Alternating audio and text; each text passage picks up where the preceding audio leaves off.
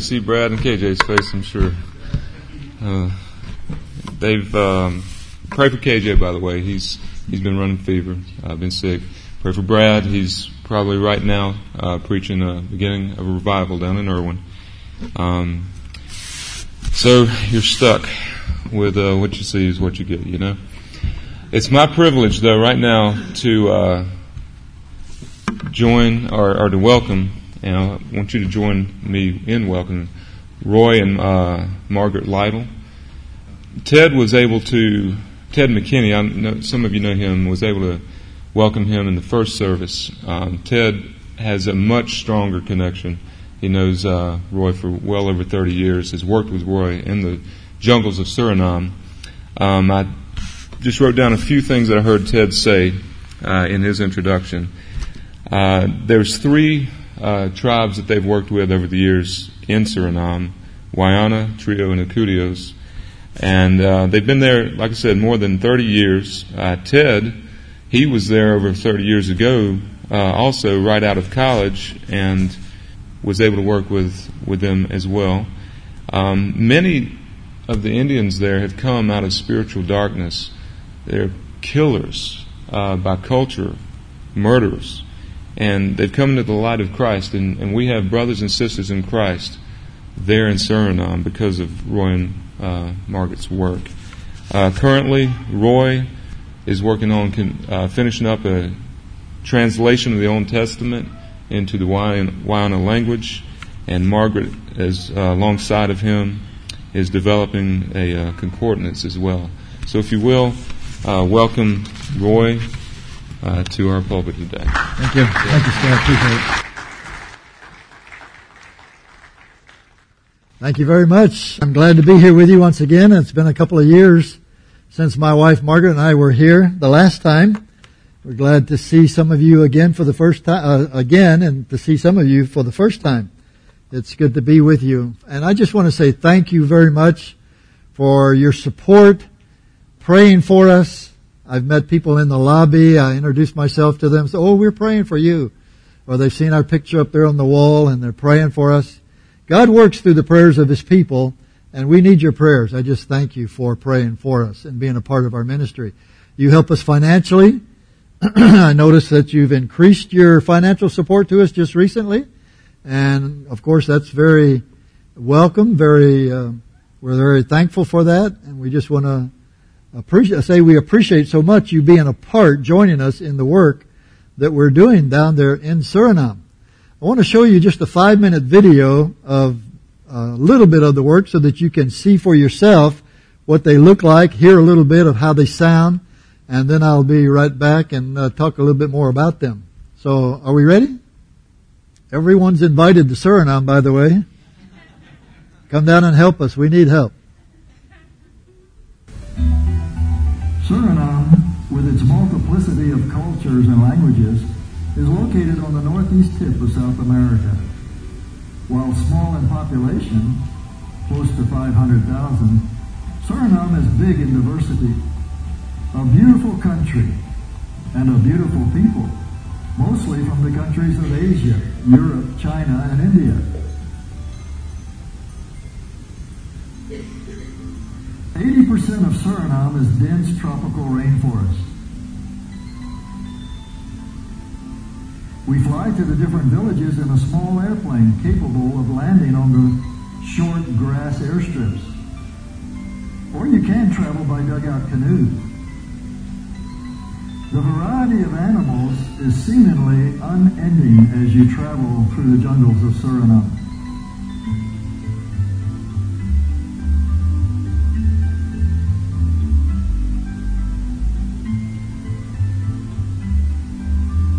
This is where Margaret and I have been privileged to live and to minister among the Wayana, the Trio, the Akudio, the Waiwai, the Wapashana, and the Ketuena Indians who live deep in these jungles.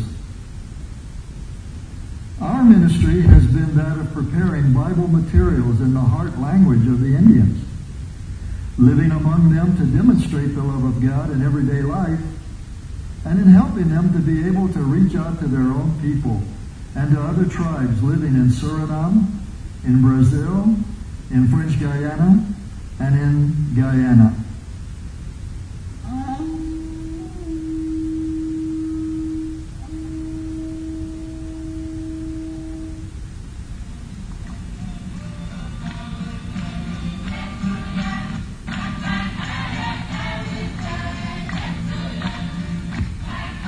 The Indians gather every day of the week except Wednesday and Saturday to begin their day with worship.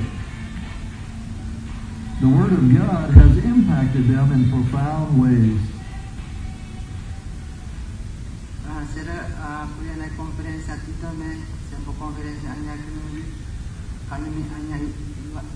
This conference is really stimulating to our village as well.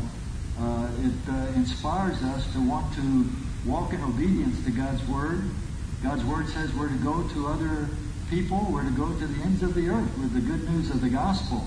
And as we come to this conference, we're reminded of that. We're challenged to walk in obedience to that. And so we're sending our own people out to other tribes and to other countries in response to that challenge.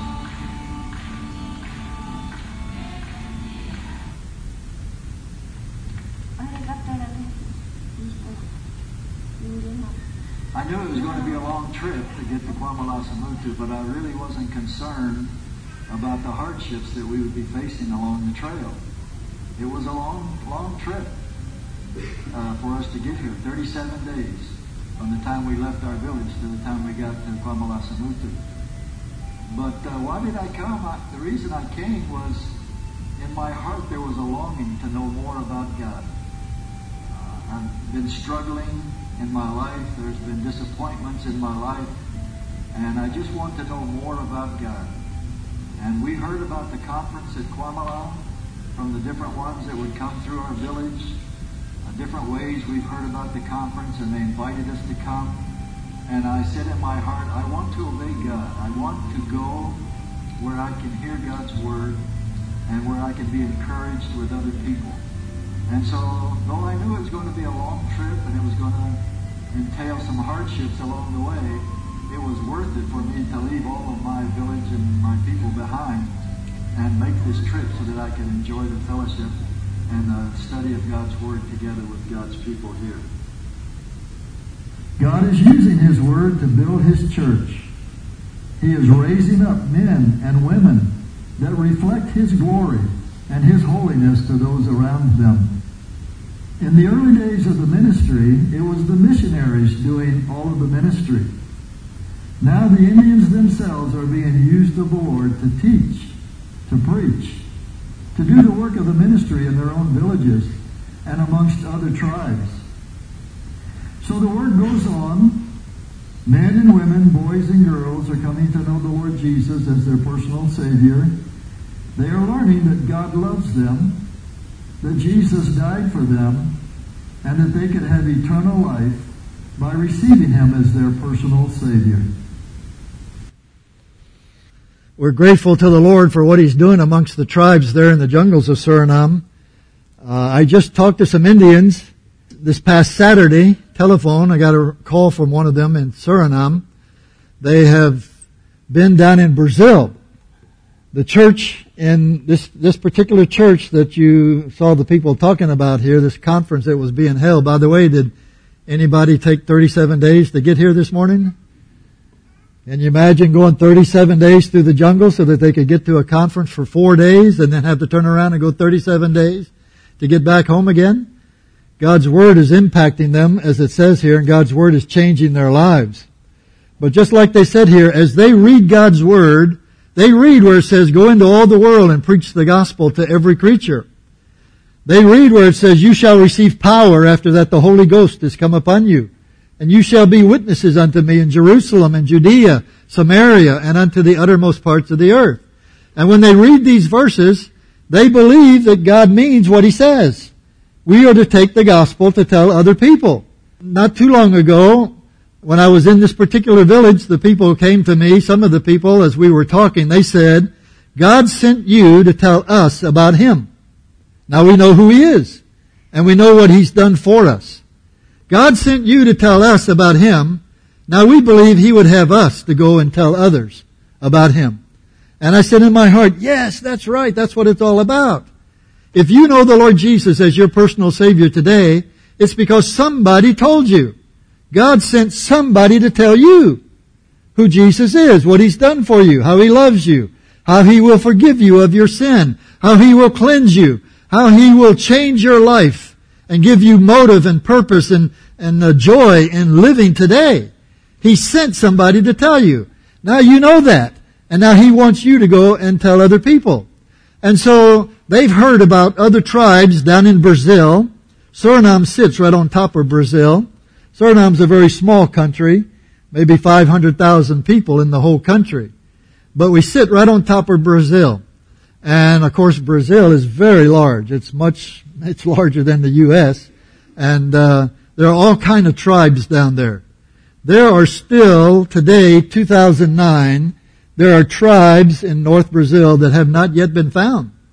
There are people back there in the jungles that nobody has gone to them to share the Lord Jesus Christ.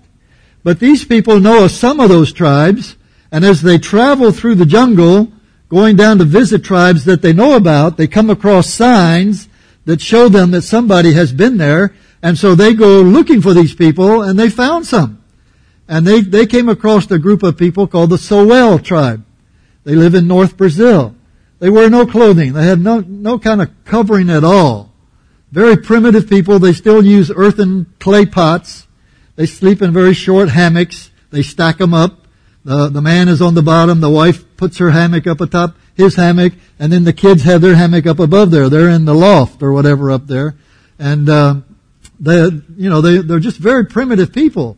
But they're people, and because they're people, they need to hear the good news of the gospel. They need to hear that the Lord Jesus died for them. And so these Indians have gone down to find them, to contact them, and they just got back. And they came into the city to share their story with some of the churches in the city, and while they were in the city, one of the men there gave me a call and put them on the telephone, and I was able to talk to them. And they're telling me about this contact that they just made. It was rather touchy, very sensitive in the beginning. The Soel people were a little bit suspicious. They weren't even sure these were people that were standing before them, talking about the trio Indians that you saw up here that went down to them. They thought they might be spirits or something. And they had their bows and arrows ready. Any suspicious move, they were ready to attack them. But the chief of the tribe told his men to put the bows and arrows down. And after the people had an opportunity to touch them, feel their skin, see that they were people just like them, then they accepted them into their village. They said there was about 100 of them in 4 different villages close by. And they were very interested in hearing the Word of God. They loved to hear the trio sing the songs of the church. They want to be taught God's Word. And so they've asked the people to come and stay with them. So those men left these people, came back to Suriname, and now they're making preparations to go back again in August. This time they'll take their wives with them so that they can stay for a longer period of time to just be a witness before those people, to live the Christian life before them so that they can see Christ in them and be drawn to the Lord Jesus as they teach God's Word. These are people that have not heard the Word of God. They've never heard the name of Jesus. And there's others like them down there. I've had opportunity of going in and looking for some of these people that have not been contacted. We call them Wayarekule because we didn't know who they were, and Wayarekule is what the Indians call them, just simply meant savages. But once we found them, we found out what their name was, and their name are the Akurio. And we made contact. We were looking for this group. The jungle is a huge place. When we first started looking for them, we got in the airplane and just flew back and forth across the jungle looking for some signs that somebody was there. We were looking for a clearing in the jungle where they might have made their gardens. Or we were looking for huts that they might be living in. Or we were looking for smoke from their fires. And we saw none of that as we were flying back and forth in grid patterns for hours down there in the jungles. It's a huge jungle. The only way you could find anybody, if anybody was there, is to get down on the floor of the jungle and just walk it out. And as you start walking, you'll see if there's anybody there. You cannot live in the jungle without leaving signs. If they kill a pig, they eat the pig, then they have bones left. And they usually throw the bones in one place, or sometimes they'll take the skulls of the animals that they've killed, whether it's pig or deer or monkey or whatever, alligator. They will put those skulls on a piece of vine and hang it from one tree to another tree, just kind of like a trophy rack or something. And so as you're going through the jungles, you're just looking for some sign that somebody is there. And it took years, just walking through the jungles. We'd go down, and for 6 weeks we'd just walk through the jungles. We'd go for a while, and we'd send 2 Indians this way and 2 Indians this way for an hour. Just walk for an hour and then come back. And what did you see? Nothing. Well, while they were walking, we went a little bit further and sent 2 this way and 2 that way. And then finally in the evening, we all gathered together. No, we didn't see anything. So after 6 weeks, we'd come back to our village. We'd continue the ministry there in the village where we were. And then 6 months later, we would go again, a little bit to the right, do the same thing. Then the next time, go a little bit to the south. And so we were looking for them for years, but on one of those expeditions, our paths crossed. God allowed us to find them, which is like finding a needle in a haystack in the jungle. God allowed us to cross their trail. We made contact with them, and there were only about 10 people in this group. And so I gathered them together. I'm sorry, there's about 12 people. We gathered them together, and that very first night after we'd made our huts to get out of the rain and everything, gathered them together, and I started teaching them from God's Word. I opened up God's Word to John chapter 14. And in John chapter 14, Jesus said, "You believe in God, believe also in me. In my Father's house are many mansions. If it were not so, I would have told you. I go to prepare a place for you, and if I go and prepare a place for you, I will come again and receive you unto myself, that where I am, there you shall be also." And you'll remember in verse 6, the Lord Jesus said, "I am the way, the truth, and the life. No man cometh unto the Father but by me." And I was sharing this passage with these Stone Age Indians. And I kind of took an illustration from the jungle. I told them, there's all kind of trails in the jungle. There's a trail that leads up the mountain where you go to shoot the black spider monkeys that you love to eat so much. They're up in the high trees, up on the mountains. There's a trail that leads down to the creek. And down in that creek is where they get their large fish that they love to eat. They call them ayumala. Beautiful fish to eat. And there's a trail that goes down to that creek. There's a trail that goes over to where they get a certain wood to make their bows. And where there may be arrow cane, where they get the materials that they make their arrows. There's trails all throughout the jungle, depending on where you're wanting to go. But I said to them, there's only one trail that leads us to the one who created us. Jesus said, "I am the way, the truth, and the life." He is the only trail that will take us to God, that will take us to heaven, that take us to our Maker.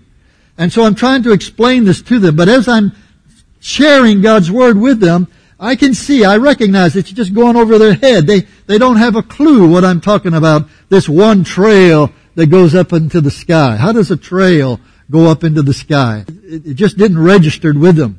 So we went to bed that night, and next day we got up and the Indians were going about their business.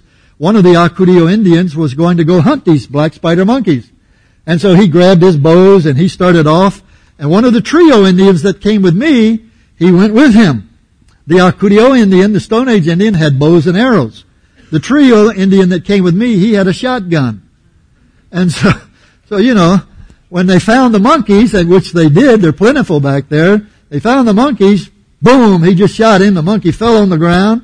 He went over and he picked up that monkey and he turned and he gave it to that Acudio Indian. This Acudio had never seen anything like this. You shoot your own meat. You carry your own meat. You take care of yourself. It's man for himself, every man for himself. And so he was really taken aback when he saw this Indian give him the black spider monkey. One of the Indians was going over to get this wood that they use for making their bows.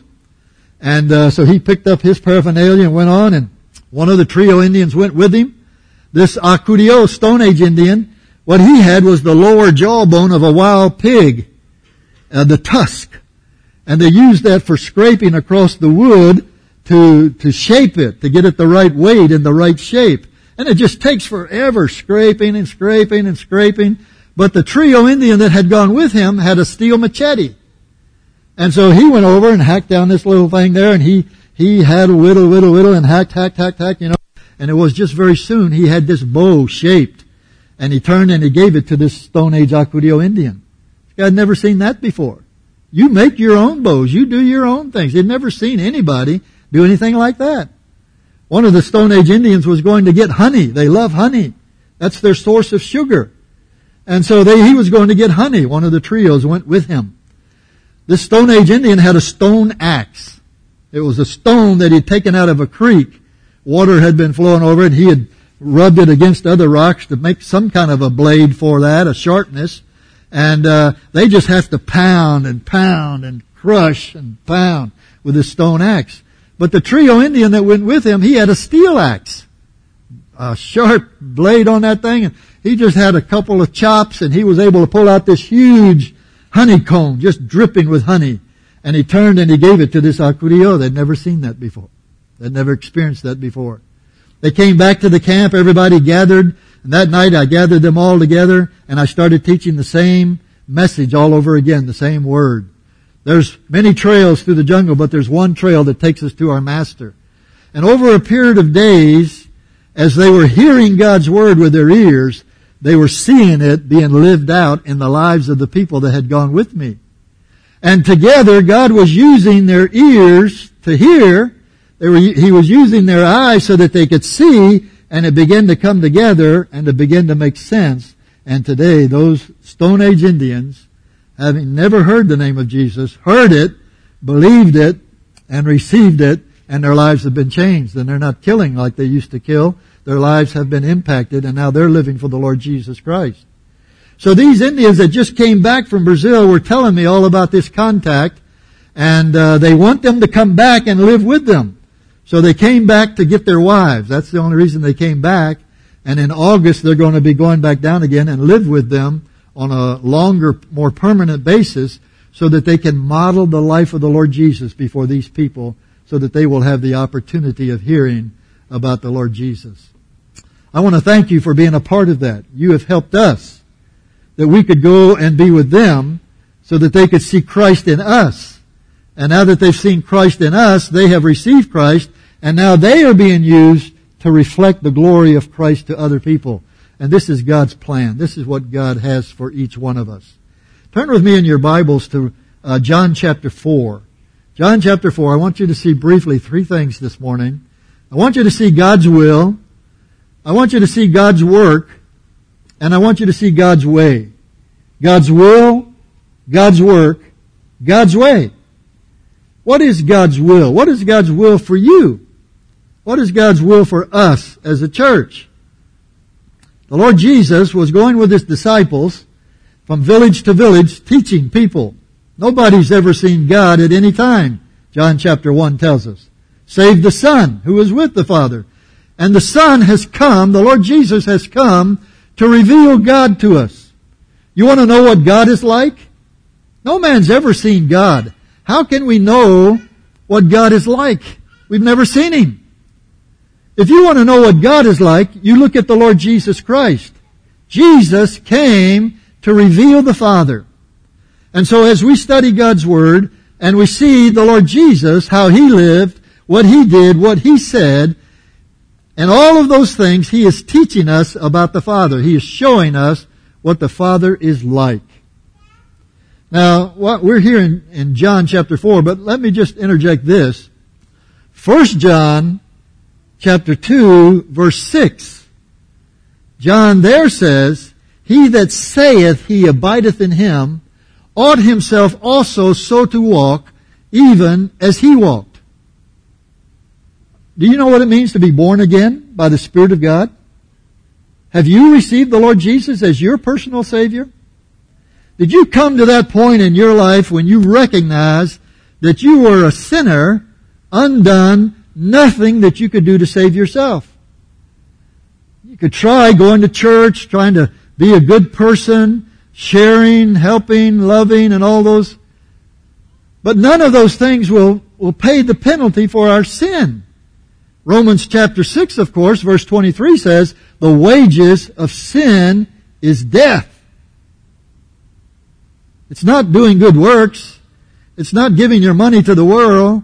It's not helping people the best that you know how. The wages of sin is death. And that word death means separation from God. It's not just keeling down. The breath goes out of your body. The body rots. And that's it. The wages of sin is death. Death meaning separation from God. Eternal separation from God. Well, the Lord Jesus came and He died.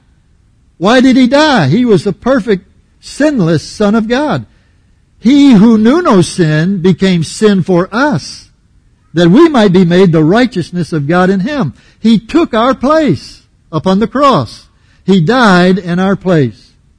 He was buried. The third day He rose again. We've just celebrated that. And now He lives. And He says, because I live, you shall live also. So if you have received the Lord Jesus as your Savior, then John says this to you. If you say with your lips, if you say that you abide in Him, you ought also so to walk even as He walked. If you say, I love Him, if you say Jesus is my Savior, then your life is to reflect His life. You are to order your manner of behavior, that's your lifestyle, as the Lord Jesus ordered His lifestyle.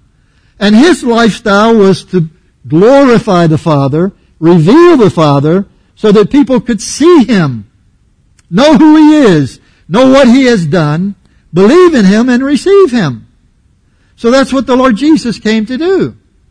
So if we know Him as our Savior, then our lives are to reflect His life. And this comes back to this, what the Lord Jesus was here for, to reflect the Father to us.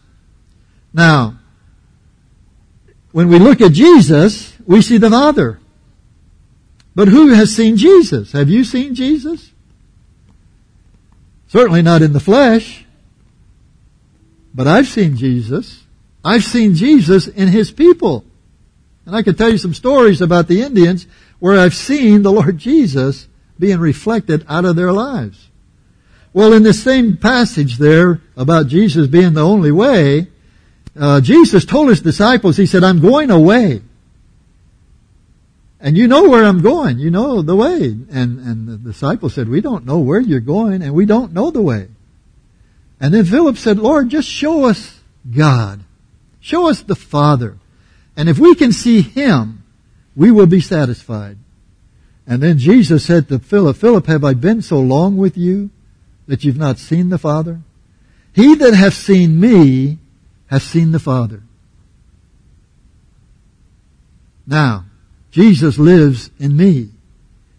If you say you abide in Him, if you have received Him, Jesus lives in you. He lives in you. Now my question is, why are you here this morning? What are you doing here?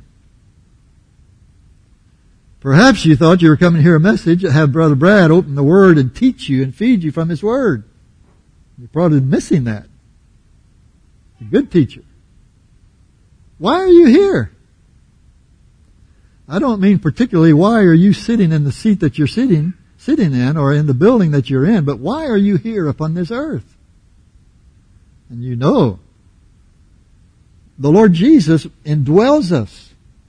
He's left us here to be that witness that would reflect Him to people all around us. In John chapter 4, as the Lord Jesus was going with His teachers, He came to Samaria. You know, the Jews had problems with the Samaritans.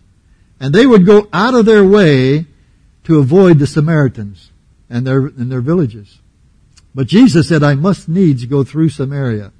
There was a woman there that He needed to talk to. And so He went into Samaria. He sat down on the well, tired and weary, as His disciples were going off to get nourishment for Him. The woman came with her pot, and Jesus engaged her in conversation. And you know that story. She had been with many men. The man that she was with was not her husband. Jesus told her all of this. And she was amazed that Jesus knew all of this. And she went to tell her people about this man and had told her about her life, everything about her life.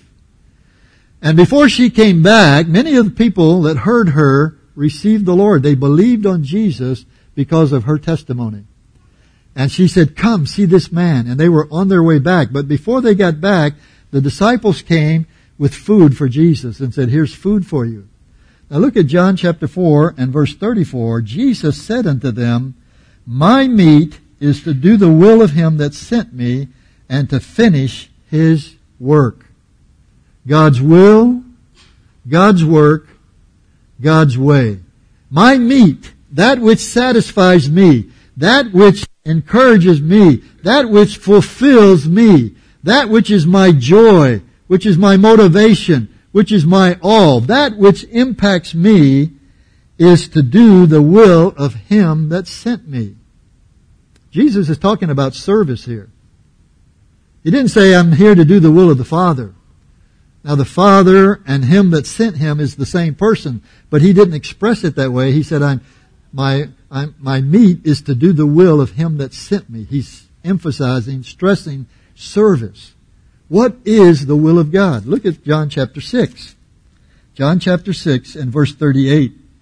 "This is the Father's will which hath sent me, that of all which he hath given me I should lose nothing, but should raise it up again at the last day. And this is the will of him that sent me, that every one which seeth the Son and believeth on him may have everlasting life, and I will raise him up at the last day." This is the will of God, that everyone that sees the Son. How do they do that? How does anybody see the Son? How do these Indians down in the jungles see the Son of God? "He that seeth the Son and believeth, I will raise up, and he'll have everlasting life. I'll save his soul." It's the will of God that not one perish, but that all come to a saving knowledge of God. But how do people come to know about the Lord Jesus? And I ask, what are you doing here? You are here because God has left you here to be that witness for him.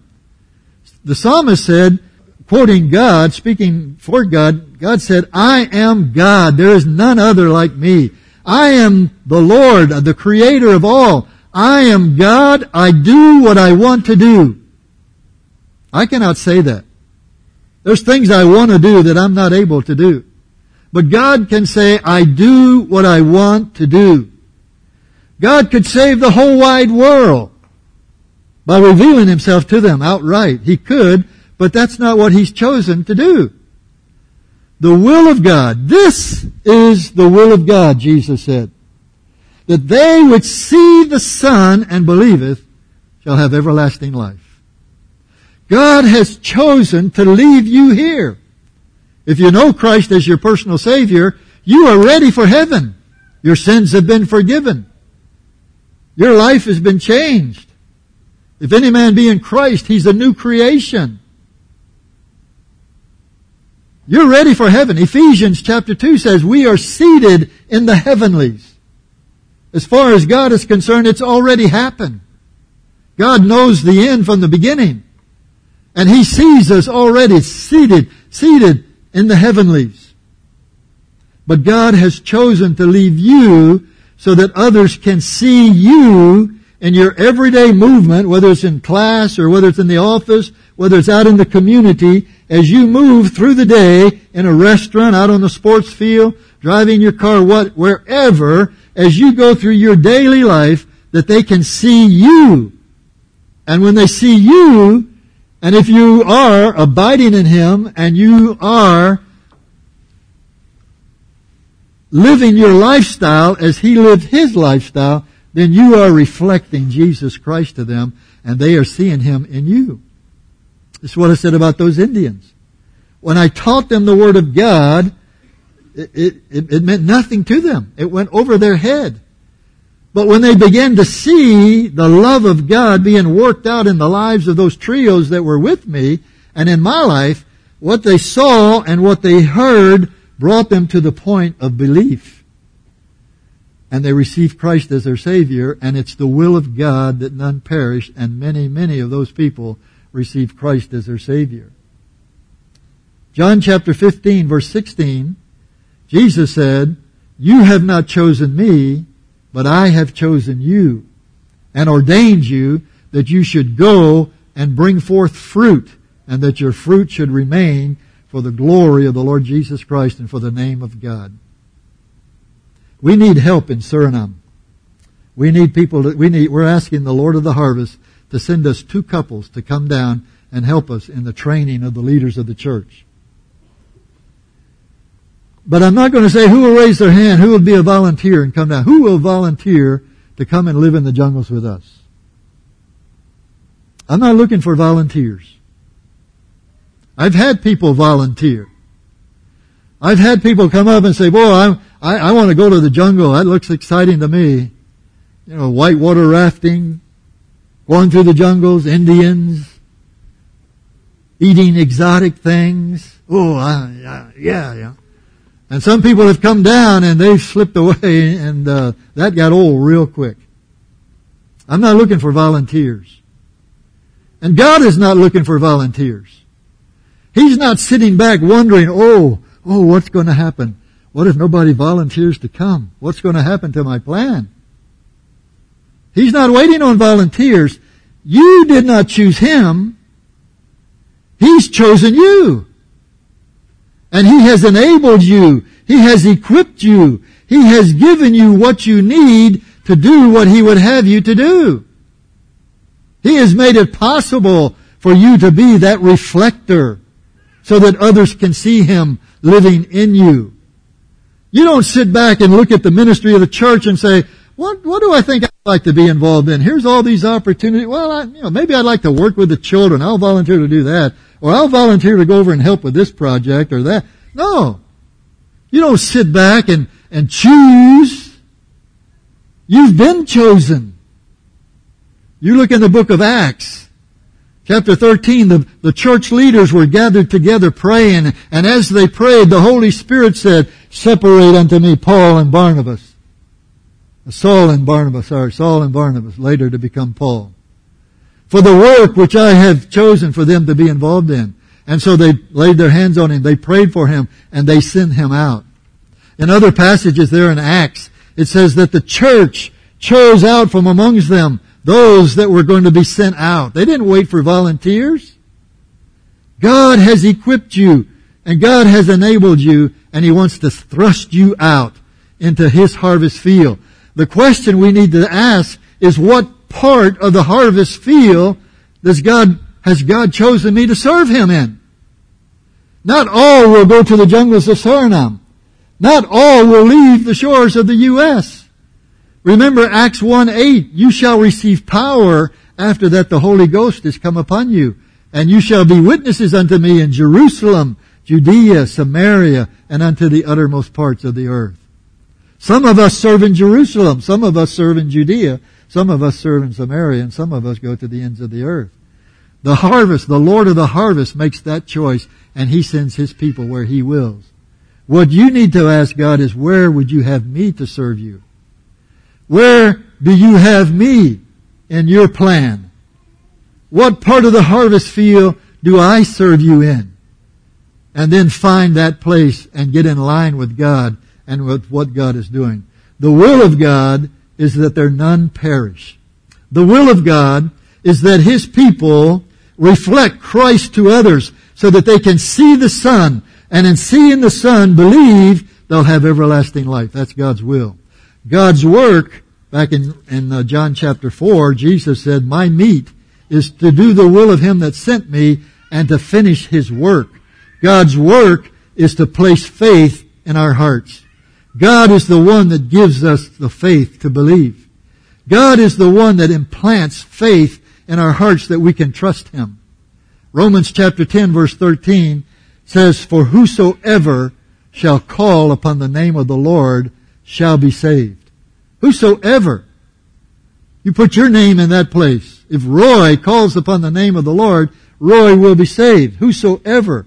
But how shall they call upon Him in whom they've not believed? These Indians never believed in Jesus. How shall they call upon him in whom they've not believed? And how shall they believe in him whom they've not heard? They've never heard his name. They've never heard about him. There's people today wandering through the jungles there in Brazil and Suriname and other places that have never heard the name of Jesus. How shall they call upon him in whom they've not heard? And how shall they hear without a proclaimer, a preacher, somebody to proclaim the good news of the gospel? Somebody has to tell them. And that somebody are those who say with their lips they abide in him. They need to walk, even as he walked, walk in a way so that they can see him in them. And how shall they proclaim except they be sent? They need to be sent out by the church. So God has given you and I that opportunity and that purpose to be used of him, that as we proclaim that good news of the gospel, God puts that faith in their hearts. This is the work of God. And Jesus came to finish that. He died upon the cross so that God can forgive us of our sin. And now because he has died and our sins can be forgiven, God is free to place that gift of faith into our hearts. Ephesians chapter 2. For by grace are you saved through faith. And that not of yourself, not even that faith. That faith is a gift of God. And God is liberal in giving that gift of faith. He gives us faith so that we can trust him. He gives us faith so that we can say yes. He gives us faith so that we can boldly dare to step out in places that we may in ourselves never choose to step out. It's of God. God's work is putting that faith into our hearts. There's God's will, that's that none perish. God's work is placing that faith in our hearts. God's way, he tells us here in John chapter 4, say not ye there are yet 4 months, and then cometh harvest. I say to you, lift up your eyes and look, for the harvest is white already unto harvest. And then he goes on to talk about the sower and the reaper. The harvest was not ripe. Jesus was there. He could see the fields. The fields were green. I drive through North Carolina and I'm seeing green fields all over the place. Green, green, green. It's coming up. It's green. It's not ready for harvest, but he wasn't talking about that harvest. He saw the woman, the Samaritan woman, on her way back. She was coming. And coming with her were her friends and her relatives and her people, the Samaritan people that had heard her testimony. And now they were coming to hear the words of the Lord Jesus. And when Jesus saw them coming, he saw the whiteness of their robes, turbans if they had on turbans or caps or whatever. But he saw the white robes coming and he said, look, the harvest is ripe today. There are people all around us today waiting to hear the good news of the gospel. Don't say there's yet 4 months. Don't say when I finish my schooling, then I'll make myself available to the Lord. Don't say when I get to a certain level in my business, then I'll start being that witness for the Lord. Don't say when this thing happens in my life or when that thing happens in my life, then I'm going to be used of the Lord in that harvest. Don't say the harvest is yet 4 months away. It's white already unto harvest. They're all around us. And how does God do that? He says one sows and one reaps. What is that? This is God's way. God's way is people telling people the good news of the gospel. God's will is that none perish. God's work is planting that faith in our hearts that we can believe and receive. God's way is using people. That's you and that's me. What a privilege God has given to you and to me to be used of him in taking this good news of the gospel to people all around us. I was a Coca-Cola man in Tampa, Florida, just driving a Coke truck, slinging cases. You know, that you don't have to be a rocket scientist to drive a Coca-Cola truck. You don't have to reach some intellectual level before you are enabled or equipped to do a certain work for the Lord. I said that once in a church in Alabama about being a Coca-Cola man, and you don't have to be a rocket scientist. A guy came up to me after the service and he said, you know, I was a Coca-Cola man too. Great, and we're talking about Coke and the 16-ounce bottles and this and that and the other thing. And he said, now I'm a rocket scientist, he said. He worked for NASA down there. And, okay, well that's you, but that's not me. I'm just a Coca-Cola man. And you know, when I think, just a Coca-Cola man, just me, don't have great intellect, great skills, any of these things, God said, I choose you. And God chooses you. And He chooses you, and He chooses you, and you. God has chosen us to be that instrument that's going to reflect the Lord Jesus to others so that they can see Him, they can believe Him, and He can save them. Question, are we available to Him? Or are we choosing how we're going to serve Him? I want to encourage you just to make yourself available to Him. Lord, where would you have me to serve you right now? How can you use me? And as we are available to Him, the Lord will use us to impact the lives of people around us. And whether it's here or in the jungles of Suriname, the Lord is going to be glorified as people come to know Him and receive Him as their personal Savior. Together, we do what we cannot do by ourselves. And that's be the church, be the people that God would have us to be. So let's purpose in our hearts that we're going to walk out of here and we're going to make ourselves available to Him, and we're going to be the people that He has equipped us to be so that He receives glory and the church is built. Let's pray. Would you take just a moment to consider in your heart what God is saying to you through His Word? What is His will? And how is that to be operated through you?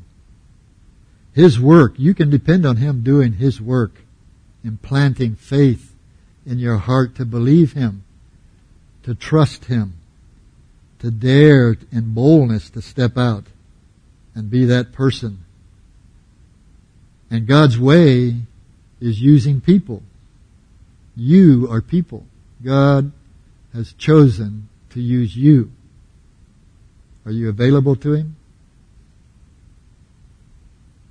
Offer yourself to Him and watch Him use you for His glory. Father, we thank You for loving us. We thank You for sending Your Son, the Lord Jesus, to die in our place.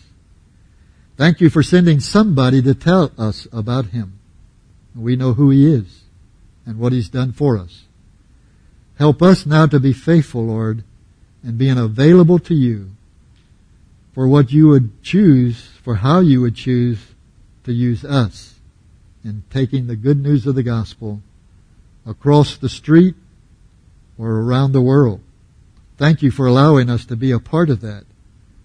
And I thank You for Grace Community Church and the people that make this church and what You are doing in them and through them. And we pray that what You have begun, You will continue for the glory of the Lord Jesus Christ. And our Father will thank You and praise You for all that You see fit to do, because we've asked it in Jesus' name. Amen.